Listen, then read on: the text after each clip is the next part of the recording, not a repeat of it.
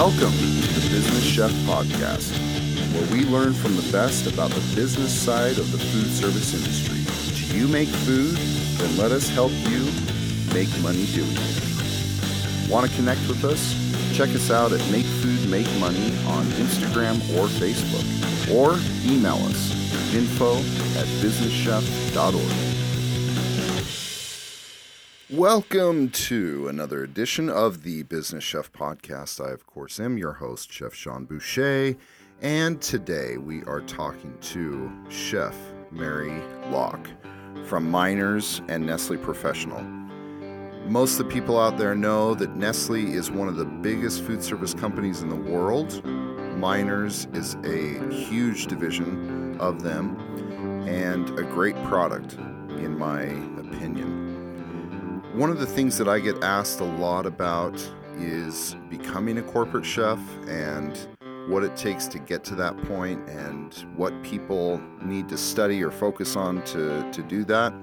Chef Mary will touch on that a little bit, but she'll also talk about some of the ups and downs that you can have being in a position like that, some of the sacrifices that you have to make. But for the most part, it's pretty rewarding being able to really help out operators the way she does. So without further ado, Chef Mary, tell us a little bit about how you got started in this business. Sure. Well, that's been a long time, so it's going to take a minute. But I got my first cooking job when I was 17. So I've been in the business a little over 30 years, from little banquet house to a couple sit-down restaurants, a fine dining, and most recently I worked for a managed food service company, and then found my way for a brief stint into a brokerage and was picked up by Nestle, who I represented at the time as a broker. And I had the opportunity to interview with Nestle Professional for a corporate chef job working the street market. So here I am, 30 plus years later. So did you ever do any of the culinary school, or did you go that route at all, or was it pretty much just all on the job? Well, more so right on the job. Jumped into the industry, did only back of the house, never ventured out to the front. I was fortunate enough to take quite a few culinary classes and then found my way to the ACF. I'm a member of the Syracuse chapter and earned my CEC and CCA certifications. So mostly on the job with, no traditional culinary school, although I was signed up to go and thought I was smarter than that, which is probably one of the few regrets I have in my life, is not following through on that. But I landed in a great spot, so it all worked out. So give us a picture of what your day looks like. What does a typical day in the life of a Nestle corporate chef look like? Who do you work with? What's your focus? Just give us an understanding of what it is that you do. Well, I work with a bunch of different groups, actually. I do 2 out of the 10 of the top 10 managed food service companies, so I get a lot of hands-on with them. But my main focus is execution. I think teaching chefs and operators the value of our products, how to use them in an application, how to menu them, and all the aspects of food safety and how we accomplish great flavor with our products. I mean, our Miners products, which I'm a Miners corporate chef, so that's a division. Miners is the division of the Nestle Professional. And our job is to show people the food service Miners brand. So talking about flavors and food safety, our culinary expertise. In my division, there's 12 chefs who are on the street, works with GPOs, food service management groups, and operators. And our job is to show them how to use our products to achieve all the flavors that they want without all the work. I mean, I think everyone knows that right now the talent pool for young culinarians and new culinarians is pretty limited. There's some great TV shows out there, and I think a lot of folks think they're going to graduate from culinary school and be a six-figure chef and lead a kitchen when they skipped out on all the beginning steps. So those beginning chefs, those line cooks, those food service workers, I think are a really rare commodity these days. So making these products that are easy plus ones and easy add flavor out of a tub is really, really our focus to help the chefs create these flavors without all the work. Talk about some of the advantages of your job and maybe some of the challenges, but it sounds to me like there's a lot of people out there who would probably love to be in your role. Sure. I mean, I think the number one advantage to my job is all the great people I meet. I mean, I have spent a lot of time traveling, which is maybe a little bit of a disadvantage, but the advantage is meeting people, walking in the back door of a kitchen, meeting some really great culinarians, and learning from what they do, and that just expands my skill set as well. I go from Boston to New York City. I come out to California. I mean, all the people I meet, I think are the greatest part of my job. Plus, being a member of Nestle and a Minor chef, we carry the best product in our bags. And Miners invented the base category. So it's pretty enlightening to walk in and see what some people are using and what they think is good in quality, and then being able to show them what it really is.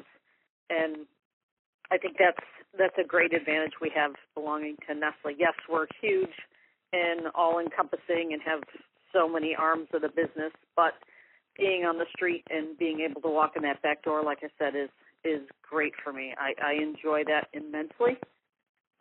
Disadvantages might be the travel. I do, on the other side of it, because I'm away from home a lot. But and also, I think it's difficult sometimes to be a chef and not tell chefs, but try to help them.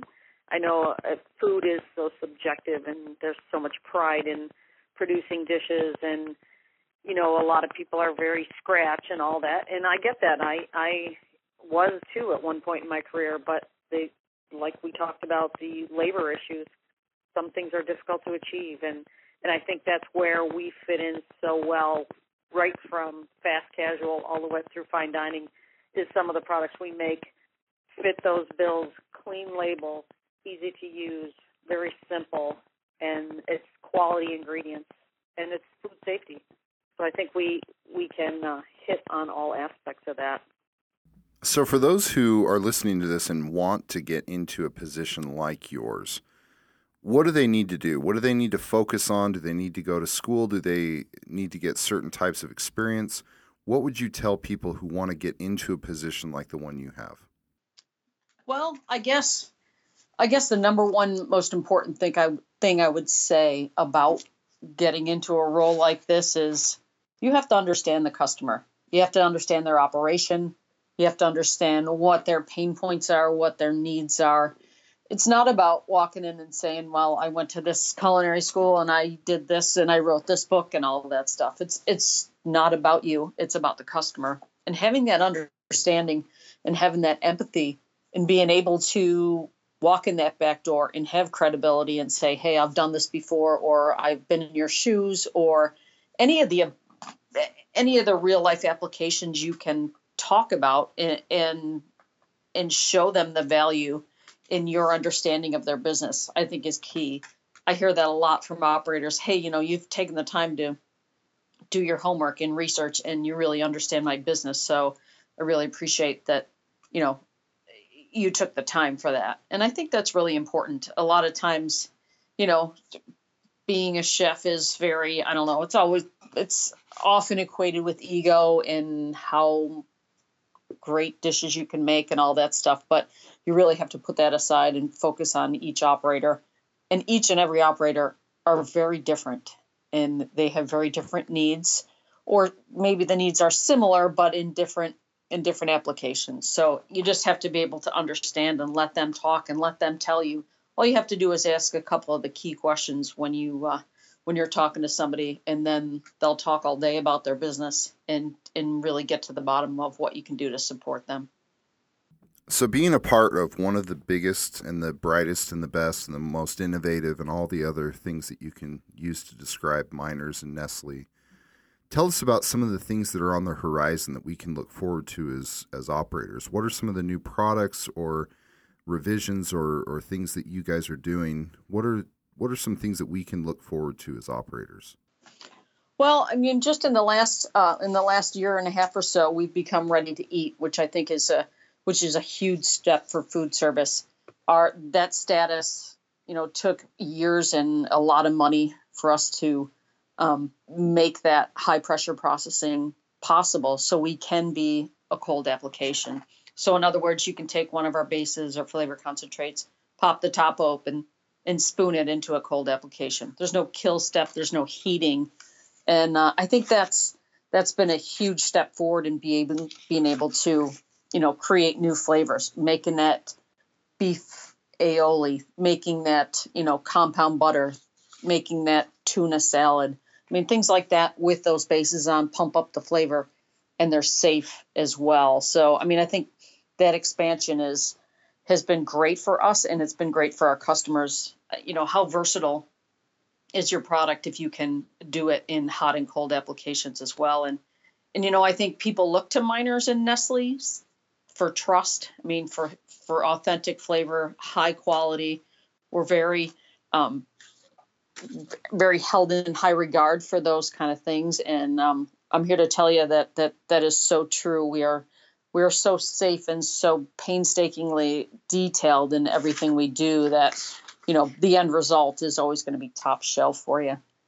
So that's one of them, being the ready to eat. I think everybody is going to clean and simple, and clean has so many different definitions. I mean, everyone has a little bit different definition of it or a thought of what clean should be. And I think the crux of it is they want it to be healthy and no ingredients you can't pronounce, and not complex, but rather uncomplicated.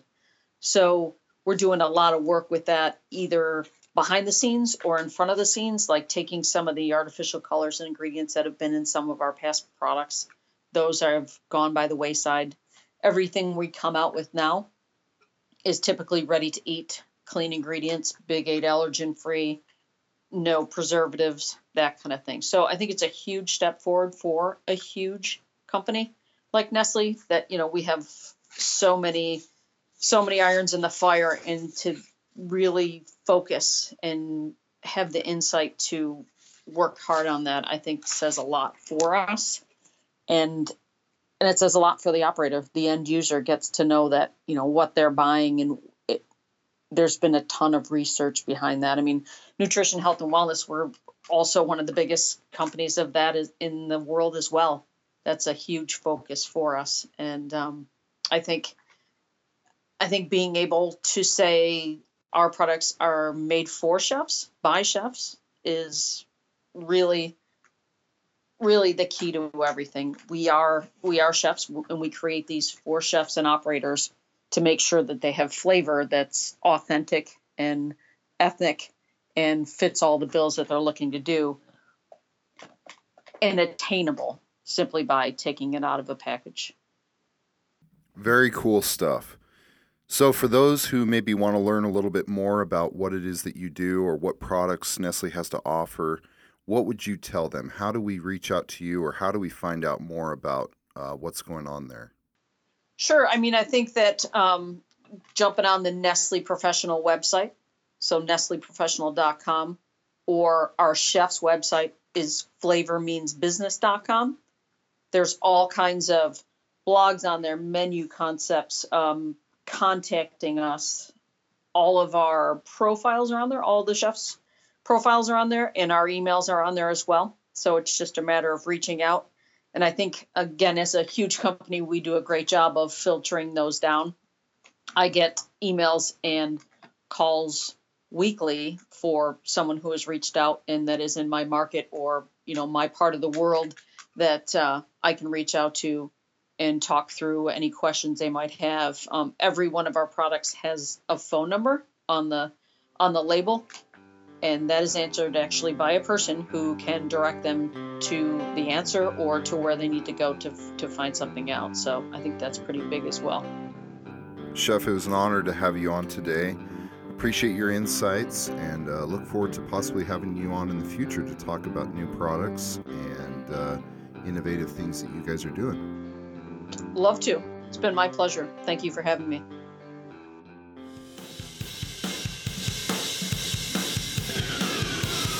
Hey, thanks for sticking around. Be sure to share this podcast with your friends, family, coworkers, or anyone who's interested in making food and money. And when you get a second, give us a review.